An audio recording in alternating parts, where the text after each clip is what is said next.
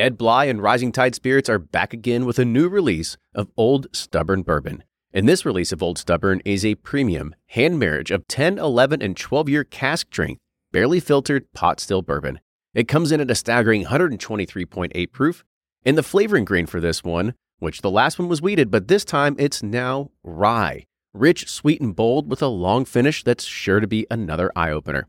You can order online at Sealbox or thebourbonconcierge.com, and you can even purchase in person at Revival Vintage Spirits, and even now with very few select stores in Kentucky. You can get it now while you can, but be sure to do it because it's not going to last long.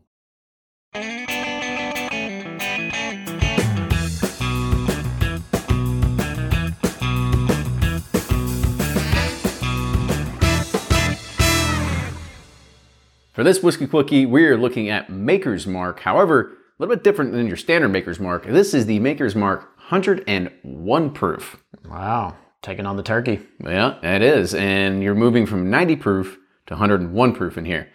So we gave the alcohol by volume. Anything with Maker's has always been non-age stated. We don't think we've ever seen anything with an age statement come out from Maker's Mark.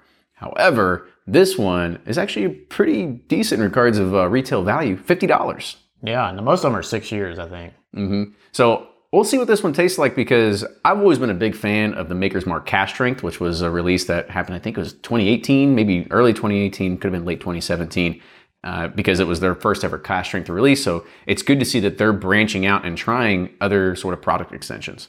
Absolutely. Let's dive in. All right. So on the nose. Brought me back to like college days, like I haven't poured a bottle of regular, it reminds me of the regular Maker's bottle, so it's like brought back memories. Plus, this is a 1 liter bottle. I don't think they make it in 750, so it's 1 liter. It's heavy, and it comes in a sweet box. Yeah, I like the box. Everybody needs a good box. So, on the nose. It's really good. Yeah, it's got some like almond joy, kind of a little hint of cherry, some... Cherry I get. Yeah. Maybe a little bit of coconut, not too much of the chocolate, but... I really get the cherry on there. Yeah. It's really good. All right, on the taste.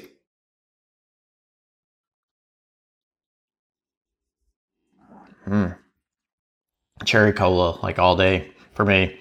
Like really syrupy cherry with that like dark kind of chocolate cola kind of flavors. I don't know. Like if you're getting out of like McDonald's. Yeah, you're going the freestyle and you're like, I want all the cherry in my Coke. Here, this is what's in there. It's really good. I mean, I love the taste of it. I think it's a good balance between what you get in cask strength and what you get at 90 proof.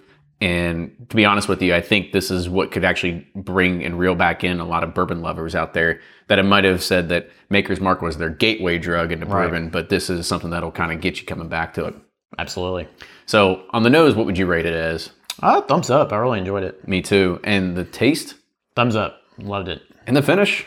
I'm sideways. I was surprised. I thought the finish would be a little bit more robust at 101. It's still kind of muted, but it's not bad per se, but I just want a little more punch, I guess. I can agree with you there. Yep. All right. Hey, we agreed. Thanks. You want the box as a parting gift? Thanks. Oh, there we go. Cheers, y'all. We'll see you next time.